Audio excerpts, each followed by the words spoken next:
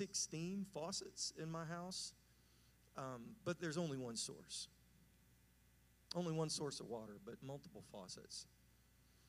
Whatever it is that you need tonight, the Lord is the source. God is the source. He's the one that makes it possible for you to produce wealth. Now, that scripture is speaking specifically about finances, but whatever you need, if you need more energy, if you need health in your relationships, if you need financial help, if you need physical help, the Lord is the source. And don't discount any faucet. God, if one faucet turns off, He's the source. He can just make it come out of another faucet. You just don't know where God is going to provide from. But He is your source. So y'all think about that this evening. God bless you.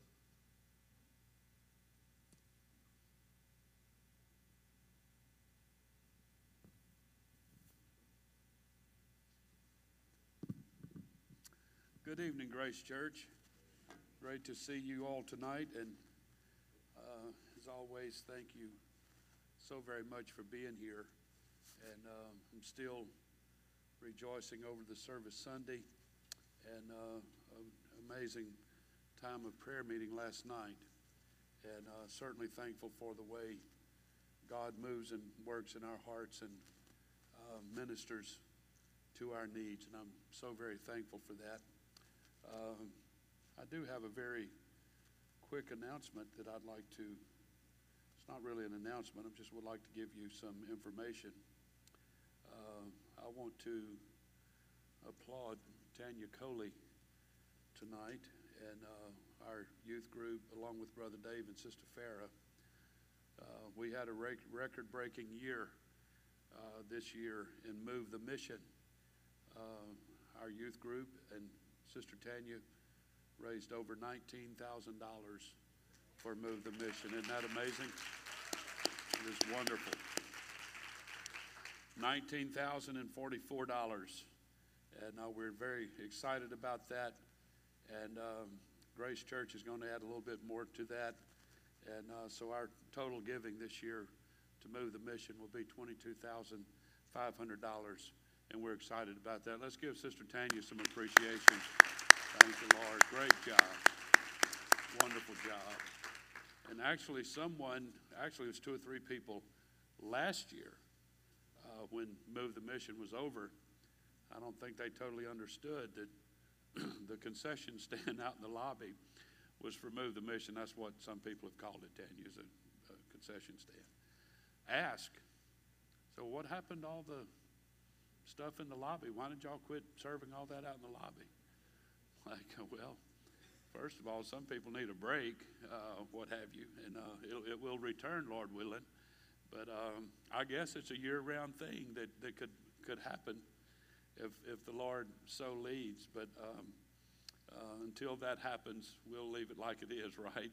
But thank you, Tanya, for doing such an amazing job. And everybody that participated, everybody that gave, our young people, they're stellar anyway. They did an incredible job this year.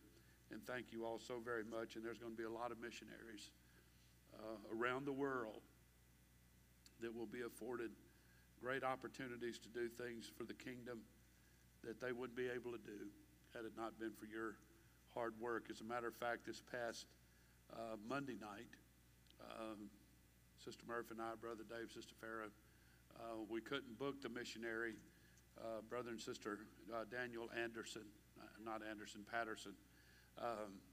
We couldn't book them for a service. Their schedule was already booked up. But so we met them just for a meal. And I'm thankful to our Louisiana district because that counts the same as hosting a missionary for a service. And it was just so encouraging, inspiring to sit down with this couple. Their family has grown by 2 since the last time they were here. If you remember, the Pattersons to Romania as their field of labor. Brother Patterson essentially grew up in Romania. His mom and dad went there when he was 4 years old. And now he's there carrying on with his mom and dad in labor, building the kingdom in Romania. And they just had such a great report of their churches growing and God doing amazing things. So thank you to Move the Mission, to Grace Church, and to everyone that helped that. and to move that forward. We deeply, deeply appreciate it. I have a presentation I want to make tonight that's maybe a little bit different off the path of what the direction we've been going in. And I've had this presentation now for a long, long time, and just felt like the Spirit of the Lord nudged me with it to present it to you tonight. And it will take me a few minutes to get to my point. And so you may not understand the text and the title right at first, but I will ask your kindness in being patient until I get to the point I want to make. I want to read tonight from Genesis chapter 4, beginning with verse 1, a very familiar reading, and I would hope that all of you will be familiar with it, and I may get a little what I call preach, teach tonight. We'll let the Lord have his way. Genesis chapter 4, verse 1. Adam knew Eve, his wife, and she conceived and bare Cain and said, I have gotten a man from the Lord. And she again bare his brother Abel, and Abel was a keeper of sheep, but Cain was a tiller of the ground. And in the process of time it came to pass that Cain brought of the fruit of the ground an offering unto the Lord, and Abel he also brought of the firstlings of his flock and the fat thereof. And the Lord had respect unto Abel and to his offering, but unto Cain and to his offering he had not respect. And Cain was very wroth, and his countenance fell. And the Lord said unto Cain, Why art thou wroth, and why is thy countenance fallen? If thou doest well, shalt thou not be accepted? And if thou doest not well, sin lieth at the door, and unto thee shall be his desire, and he shall rule over thee, implying his brother. And Cain talked with Abel his brother, and it came to pass when they were in the field that Cain rose up against Abel his brother and slew him. I want to talk to you for a little while tonight. The title of my message, and it's not a play on words in particularly, but I want to talk to you tonight that we are all able. That's not misspelled. What you see on the screen is not misspelled. We are all able, as in Abel, the brother of Cain. In this story, we have two brothers. Each brother was born after Adam and Eve had left the Garden of Eden, after God told them that the ground would be cursed because of the sin they had committed. And Adam and Eve were driven into the land east of Eden to struggle to survive. In the Garden of Eden, they had everything. They had everything that anybody could want. But outside of the Garden of Eden, they had nothing. The only thing they left with a covering of animal skins that God covered them with, the Bible said. Other than that, they had nothing. It's interesting to me that in this vast ocean of despair, they find hope. Eve is expecting a baby. It's interesting to me, and it's not my Bible study for tonight, but I'll say this in passing, that I would have thought if there was any place a couple could have been the most productive, would have been in the Garden of Eden. It's interesting to me that they're cast out of the Garden of Eden because of their sin. That's where they become the most productive. And I would think it would be just the reverse of that. It's interesting to me that the first commandment that God gave to Adam and Eve, to creation in general, if you will, was to be fruitful and multiply. But again, in the Garden of Eden, Adam and Eve did not fulfill that commandment. It wasn't until they fell into sin that they became productive. It's interesting to me. Another Bible study perhaps for another time. But during their time in the garden, they had never had a child, but after they left, it happened. And I believe, just as it happens today, it was a joyous occasion for them, probably even more so when you consider that Adam and Eve were the first two people on this planet They had no parents. They had no family. They had nobody preceding them that they could look back on as a standard, as some kind of a bar, if you will, as far as family goes.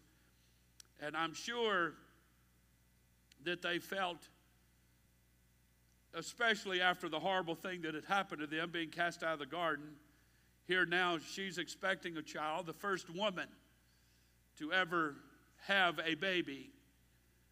She has been given that dubious honor.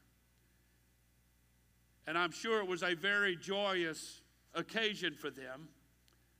But I want you to notice tonight that they named this little boy Cain. The word Cain means acquisition in Hebrew.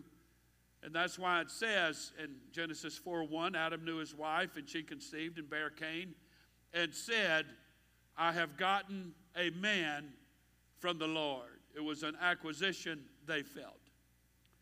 Adam and Eve felt that they had their first success in life, out from under and away from, outside of the protection of the Garden of Eden.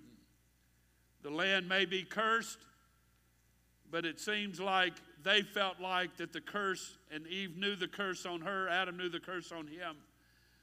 But God did not take away their ability to have children of their own.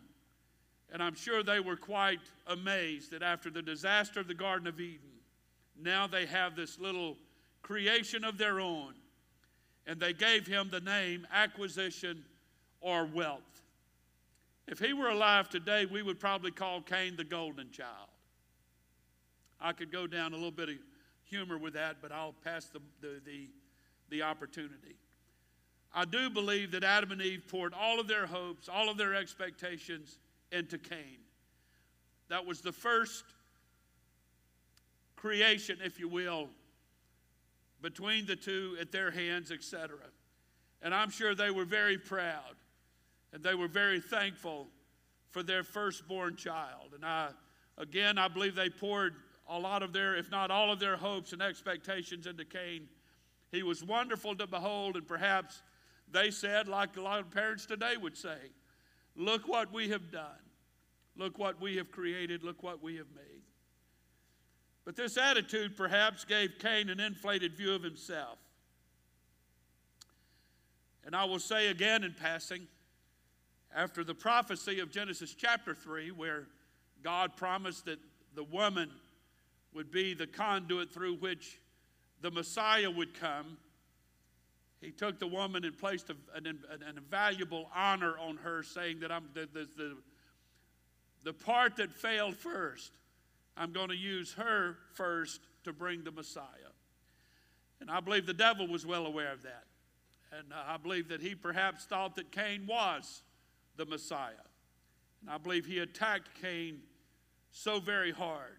Outside of that, I believe that because of Adam and Eve pouring so much into him, that perhaps Cain grew up thinking he was a little more than what he actually was. Perhaps to Cain or to Adam and Eve, it seemed like everything he does is stupendous. God cursed the ground because of Adam, but Cain was a tiller of the ground. It's almost like he set out to prove that I could still reap from the ground even though God cursed it. My mom and daddy taught me that I have that ability. I can do whatever I want. I can achieve whatever I want to achieve. So not even cursed ground is barren under the authority, if you will, of the golden child, Cain. Cain expected everything he did to be greeted with wonderment and adoration. He wanted all his efforts to be considered the best that had ever been, because in a very real sense, they were. When Cain and his brother Abel made offerings to God, Cain's offering wasn't accepted. And this caused a breach between him and God, as I just read to you. God obviously talked back and forth with him. And no doubt when the realization came to Cain that his offering wasn't accepted, I'm sure he pondered, how can this be? because I'm the golden child. I'm the one that amazes. I'm the one that everyone is, well, my mom and dad and even brothers and sisters now at this point is just so impressed with. How could it be that I could bring God something and he not be as impressed as everyone else has been of the things that I have done? The thought that his offering was inferior was inconceivable. To have God outright reject it was just unconscionable.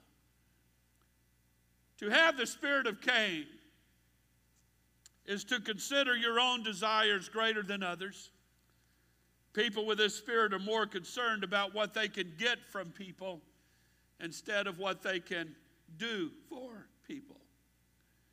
In Jude 11, the Bible said, Jude said, "Woe unto them." I want you to notice this scripture, because I'm going to go down this path for a few minutes. "Woe unto them," Jude said, "for they have gone in the way of Cain, and ran greedily after the error of Balaam for reward, and perished in the gainsaying of Korah." We know who Cain is. I just described him to you. But Balaam is the one who took money to pronounce a curse over the Israelites when they were in the desert after leaving Egypt. And even though the Bible says that he did not issue a curse, the idea that someone in ministry would be in it just for the money is the spirit of Cain. Jude also mentions Korah.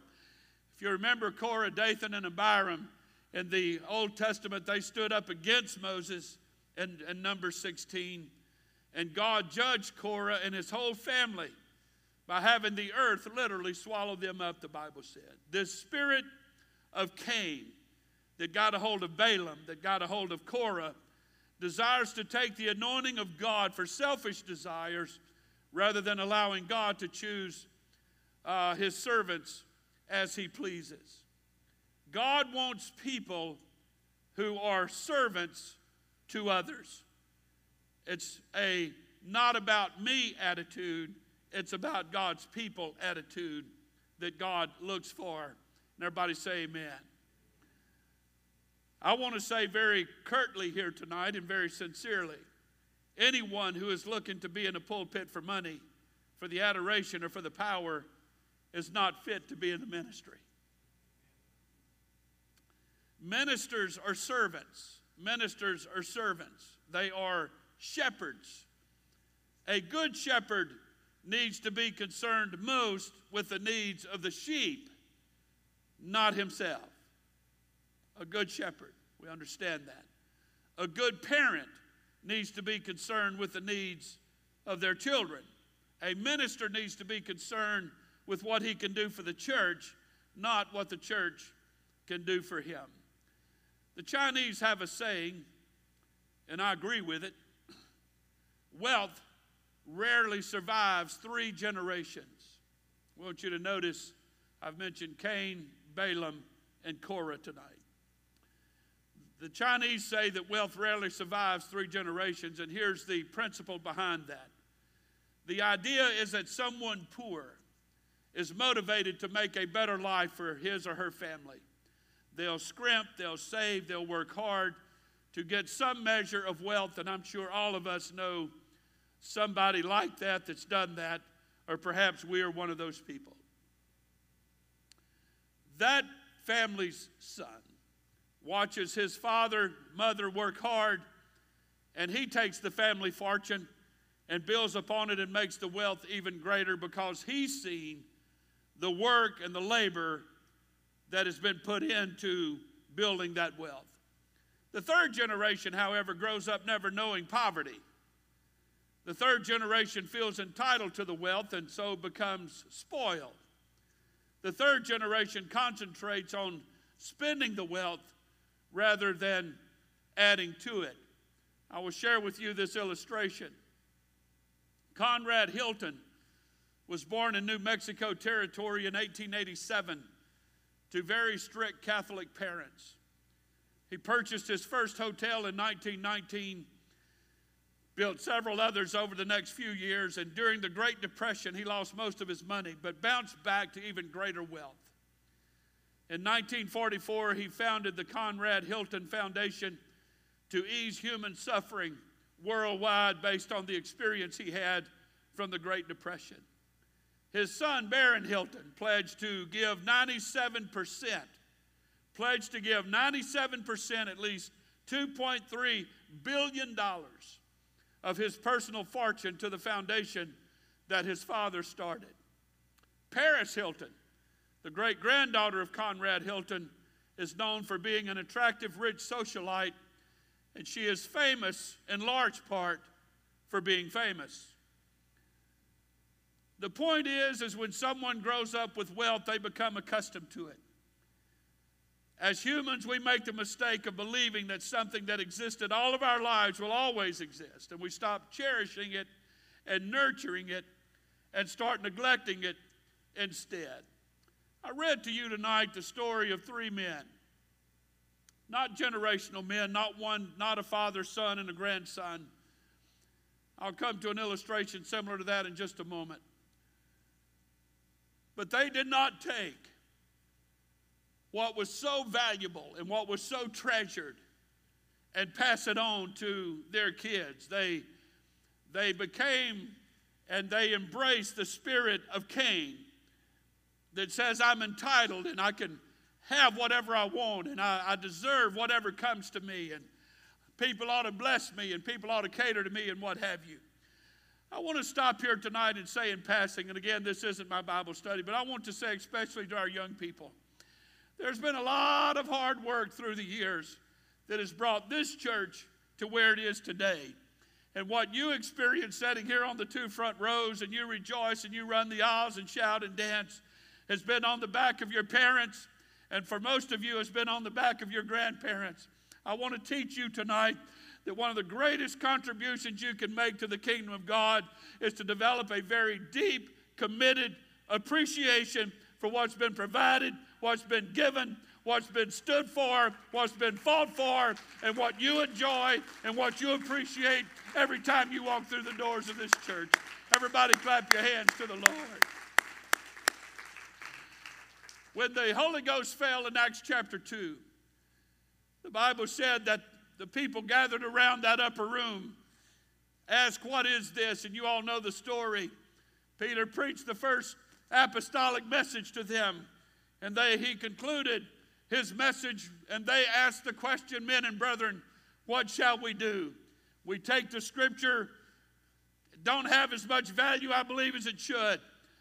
But he said, repent and be baptized, every one of you, in the name of Jesus Christ for the remission of sin, and you shall receive the gift of the Holy Ghost. For the promise is unto you and to your children and to all that are far off. I don't want to ever forget what Jesus did for us to provide for us who we are, where we sit, what we enjoy, the things that he's done in our life. It took a horrible sacrifice at Calvary for us to get what we've gotten. And I don't feel entitled to it. It's only the mercy and grace of God that we sit here tonight in the presence of the Lord. And I want God to know I'm thankful for him. I appreciate him. I rejoice in him tonight. I celebrate him tonight. Thank you, God, for saving our soul.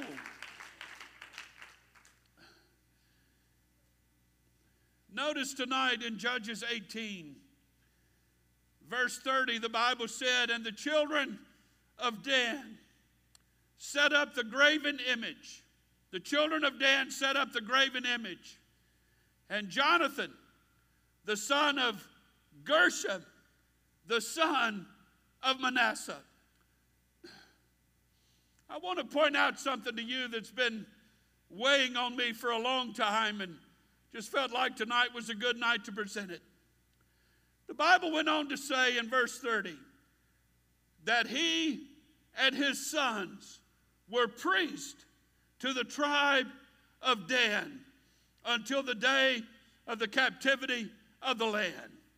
And they set them up Micah's graven image, which he made, all the time that the house of God was in Shiloh. I want to point something out to you tonight, who these people are. And it illustrates the point I'm making tonight. The word Manasseh is written in Hebrew as, and I believe you can see it on the screen, the word Manasseh is written in Hebrew as M-N-S-H. Have no clue how to pronounce that. But in Hebrew, that's how the word Manasseh is written. The letter N is written as a superscript above the other letters. And many scholars believe that this was done because the word is actually Jonathan, son of Gershom, son of Moses. Now the Hebrew spelling of Moses is M-S-H, doesn't have the N in it. The writers gave us a clue to say that this is the grandson of Moses.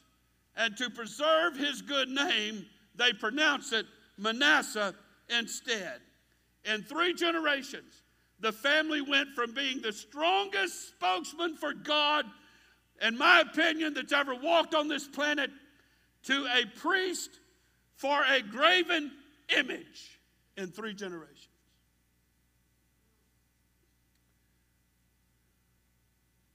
Now I want you to notice tonight the 3 generations of David. When Solomon died, his son Rehoboam took over the kingdom. In 1 Kings chapter 12, the Bible said that Rehoboam spake to the people. He said in 1 Kings chapter 12, verse 14, and spake to them after the counsel of the young men, saying, my father made your yoke heavy, talking about Solomon, and I will add to your yoke. My father Solomon also chastised you with whips, but I will chastise you with scorpions. Wherefore the king hearkened not unto the people, for the cause was from the Lord, that he might perform his saying, which the Lord spake by Ahijah the Shilonite unto Jeroboam the son of Nebat. So when all Israel saw that the king hearkened not unto them, the people answered the king, saying, what portion here, what portion have we in David? Neither have we inheritance in the son of Jesse. To your tents, O Israel. Now see to thine own house, David. So Israel departed unto their tents. It's interesting to me that the man who had the greatest burden, passion, and vision to build the house of God for the first time was King David. He was not allowed to build it, as we know, so it passed on to Solomon. Solomon took a lot of wealth from his father that he got in inheritance, combined with his own wealth, and built the Temple of Solomon that we now know was probably one of the most beautiful structures that's ever been built. The value of it is untold millions and millions of dollars. It's amazing to me that here comes the son of Solomon and turns completely away from God, turns his back completely on God, and now he has gone in a completely different direction, having no respect or regard for what his grandfather and his father had established in Israel. After David spent years uniting the northern and southern kingdom, here comes Solomon's son and destroys all that work in a matter of just a few days. Why? He was greedy. He didn't see himself as a servant of the people, but instead he saw the people as his servants. The people were a source of tax revenue and nothing more. He felt entitled to be king. He felt entitled to the power of being king. He didn't value the effort that it took to establish that throne. As I mentioned before, the word Cain means acquisition or greed. The spirit of Cain is a spirit of entitlement. The Bible said in Genesis 4 and 5, but unto Cain and to his offering God had not respect. Cain was very wroth, and his countenance fell. Cain made an arrogant offering to God and expected that God would consider it wonderful, just as Adam and Eve had always done. He figured that any old offering was good enough, but God felt otherwise. Cain was interested in what he was doing and what he was going to get from God, but not interested in what he could give back to God. So now coming to my point, as ministers, we constantly fight against our flesh in this regard. And here's my attitude tonight, and I want it to be the attitude of Grace Church. We're in pursuit of a move of God. We're in pursuit of an outpouring of His Spirit. We had an awesome prayer meeting last night, and a lot of people's names were called. A lot of people were prayed for last night. But I want our attitude to be right about it, and I believe it is. The Bible said in 2 Kings chapter 2, verse 2, Elijah said unto Elisha, tarry here and pray, I pray thee, for the Lord has sent me to Bethel. And Elisha said unto him, as the Lord lives, and as thy soul lives, I will not leave thee. So that they both went to Bethel. And the sons of the prophets that were at Bethel came forth to Elisha, and said unto him, knowest thou that the Lord will take away thy master from thy head today? And he said, yea, I know it, and hold your peace. And Elijah said unto him, Elisha, tarry here, I pray thee. For the Lord has sent me to Jericho. And he said, as the Lord lives and as my soul lives, I will not leave thee. So they came to Jericho. There's something on the inside of me that is very passionate and very reverent. I want our church to grow. I want to see revival. I want to see a move of God. But I want to see it for the right reason. I don't want to get arrogant about it. I don't want to get cocky about it. I don't want to get a chip on my shoulder about it. But I want bottom line for God to know that if your spirit goes that way, we're going that way. If your spirit goes that way, we're going that way. God, wherever you want to lead this church is a direction that I want to go. And it's a direction that this church is wanting to go. I want to submit to you tonight. We've come too far and we've worked too hard. And there's too much available to us. There's too much of an open door. There's too much opportunity tonight to squander it away because of a feeling of entitlement. I want to say to our young people again, I want to encourage you to walk in the door Sunday morning with an attitude of gratitude and say, I thank God that I'm here. I thank God for my church. I thank God for my pastors. I thank God for your word. I thank God for your spirit. Is anybody hearing me tonight? I want us to follow after God because we're all able tonight. We're all able.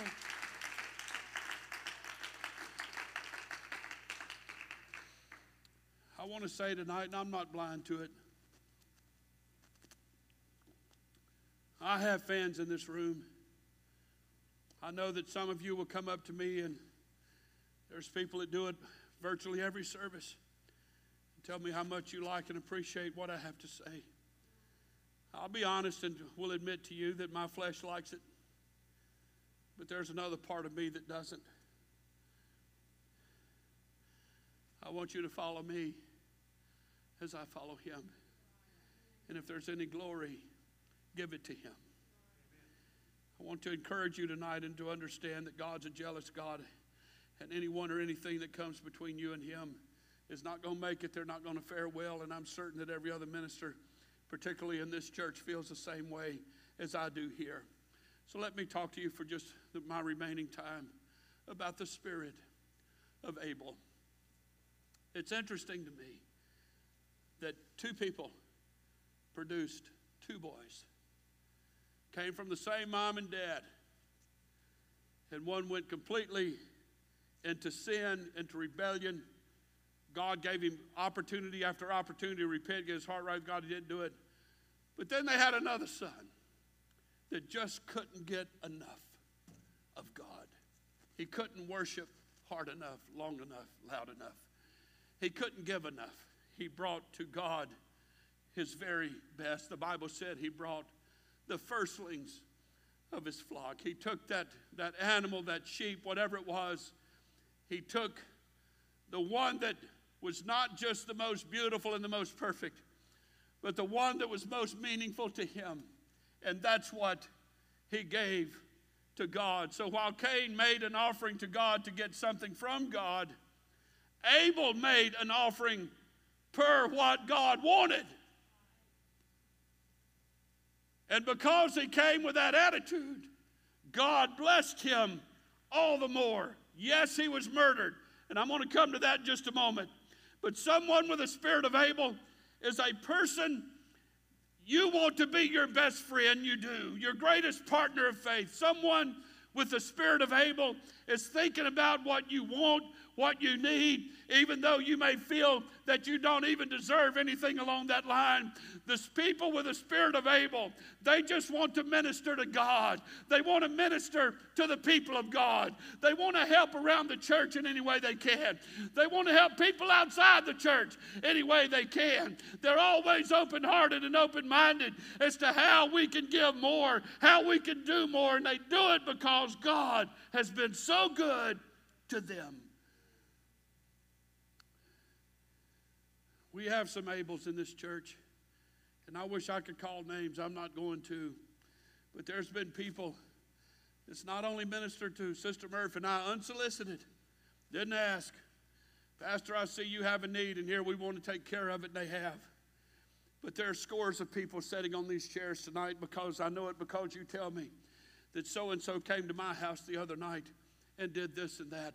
So-and-so came to my house the other night, and they blessed me with something. We went out to eat with so-and-so, and they blessed me with something. And it just goes on and on and on. And these are the kind of people that's so beneficial to have in your life when you can find an Abel who is able to minister the presence of God to you. When you're sick in the hospital at 3 a.m., a lot of your own family wouldn't come to see you at that time, but someone with a spirit of Abel will. Someone with a spirit of Abel thinks about you before they think about themselves. We've had more people in this church, men and women, that finds out people have a need and they bring them food. They'll go clean their house. They'll go mow their grass. They'll do whatever they can to help them out. And I thank God for the spirit of Abel that runs rampant in this church. But I want to encourage us tonight. Now is not the time to change that. Now is not the time to be weary in well-doing. For the Bible said you'll reap if you faint not. We must keep on because we're all able tonight.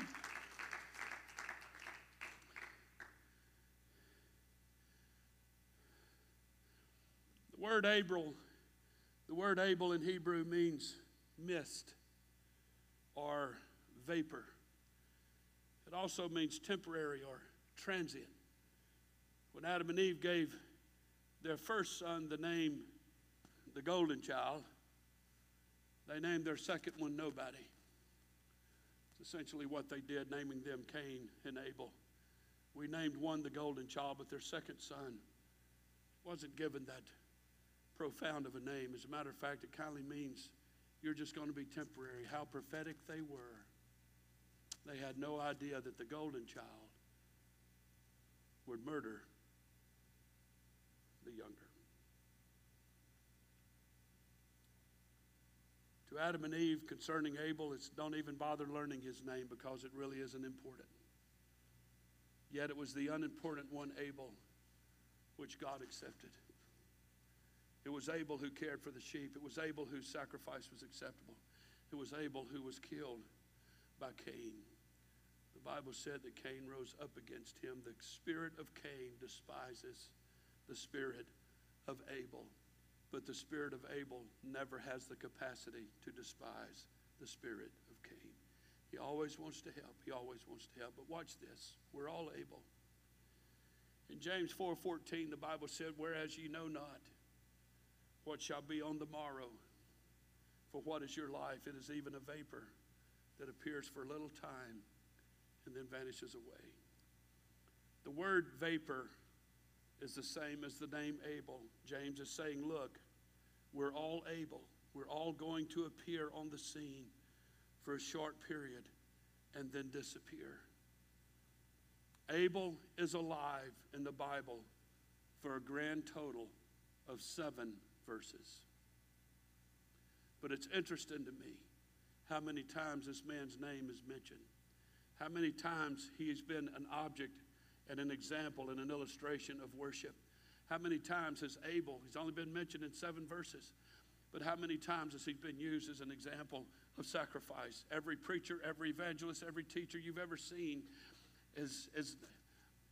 there's other people. You think about all the people that could be in the Bible that's not. And it's interesting that God takes this one seemingly insignificant, unimportant man, gives him a place very early on in the history of mankind, and say, I'm going to build him into an everlasting example. I want to submit to you tonight, if Lot's wife was an eternal representation and monument to what you should not do, Abel is an everlasting monument as to what you should do. But just like Abel, we all fight against the spirit of Cain. The spirit of greed and lust and ego and so on would like to destroy anything that God might find acceptable, and our flesh battles these things. The Bible said in Genesis 3:17, and unto Adam he said, because thou hast hearkened unto the voice of thy wife, and hast eaten of the tree of which I commanded thee, saying, thou shalt not eat of it. Cursed is the ground for thy sake, and sorrow shalt thou eat of it all the days of thy life. The ground is cursed because of the sin of Adam. But for Cain, the Bible said, God cursed the ground because of Adam. But in Genesis 4 and verse 10, and he said, God said to Cain, what hast thou done? The voice of thy brother's blood is crying unto me from the ground. I cursed it. You conquered it. But I'm still showing you, Cain, that you still cannot control what the earth can absorb. You cannot control everything that is sown into the soil. And now God said, you are cursed from the earth, which has opened her mouth to receive thy brother's blood from thine hand. So while the ground is cursed because of Adam, the ground that curses it now becomes the ground that curses Cain. Cain, the tiller of the ground, can't even till the ground anymore. Cain is forced to be a wanderer. He's no longer even a farmer. The ground itself has cursed him. Cain not only destroyed Abel, but he also destroyed himself. That's the spirit of Cain.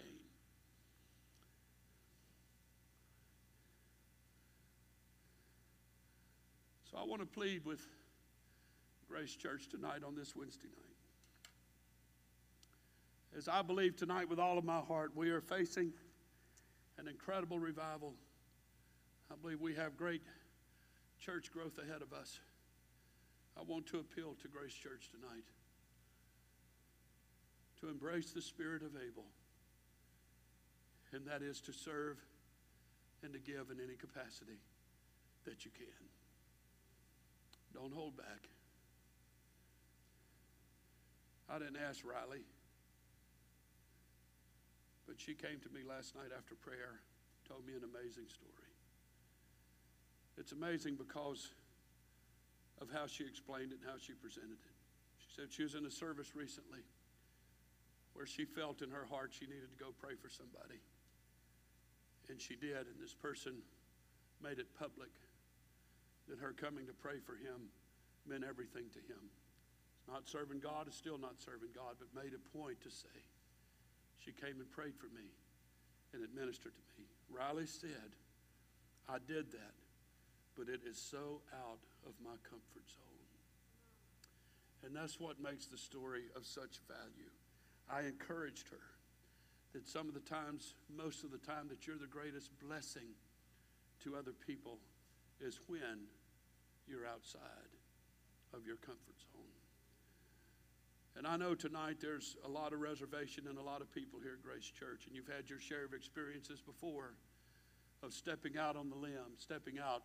I'm going to step out. I'm going to go way out on the limb. That's where the fruit is and all that, and it seems like sometimes it backfires. But I want to encourage everybody here tonight to embrace that attitude again. We prayed for a lot of people last night. I didn't count. I didn't go through, but I know that people wrote names on little pieces of paper, and it went from that step all the way across to this step. And most of those pieces of paper had more than one name. I don't know how many people were prayed for, but now we must be willing to take the next step. I want you to stand with me tonight as I bring this to a conclusion. The next step is for all of the names that you wrote down, all of the names that you brought up here. When you have an opportunity, when you are around them, do everything you have in you to manifest unto them the spirit of Abel and not Cain. To be to them a servant. To be to them whatever God will afford you the opportunity to help them, to be kind to them, to minister to them, to pray for them, to help them out with things, to go outside of your comfort zone, whatever it is, and say, God, whatever it takes, I'm able tonight. I'll be able. I'm going to sacrifice whatever I have to do. I'm going to give whatever I have to give. I'm going to do whatever it takes. But God, I want to minister to people. I want to minister to people outside of my comfort zone. I want to minister to people. I asked you last night to take the name of a person. I picked up a bunches of pieces of paper last night and prayed for them, and there was only a few that I even knew who the person was. But I held that prayer request up with confidence and said, God, you know who this person is. You know who this person is, and I'm committed to do everything I can to facilitate a move of God, not only in our church, but through my life, through my physical life, to help, to be a blessing, to do whatever I can to minister to people around me. I'm asking you to do the same. Be not weary in well-doing, for in due season you'll reap if you faint not. I'd like for us to take a moment tonight, and I'm going to ask you to pray one more time, as those of you that were here last night understand the spirit of that prayer meeting. But I want to ask us to pray tonight. We've prayed for others. We did that last night, but I would like to be a little selfish tonight, if you don't mind. And let's pray for us tonight, that God would make us whatever it takes. God, make us into whatever we need to be to minister to these people that need you so desperately. Can we pray right now like that? God, we pray in Jesus' name that you would help us tonight to be open-hearted, to be open-minded, that you would give us a spirit of not just giving money. I'm not talking about that. I'm talking about giving time, to be willing to sacrifice, to be willing to go out of our way, to be willing to go out of our comfort zone, to minister to somebody that needs you, that needs your presence in their life, that needs a manifestation of God, that just needs for somebody to be kind.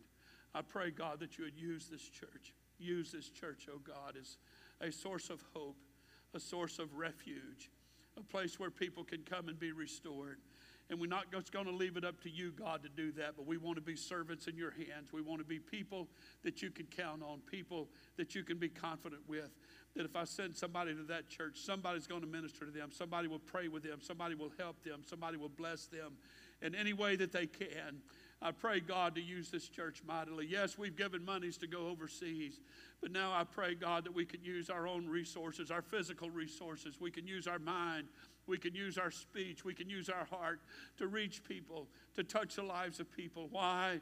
Because we're able tonight. We bring you our best. We give you our best. You're our priority. And I pray, God, that you bless this church tonight. Lead us into a great harvest. We ask it in Jesus' name. And everybody say amen. Thank the Lord. God bless you tonight. I appreciate all of you being here, our guests tonight. We're so glad you're here. God bless you. You're dismissed tonight, and we'll see you Sunday morning in Jesus' name.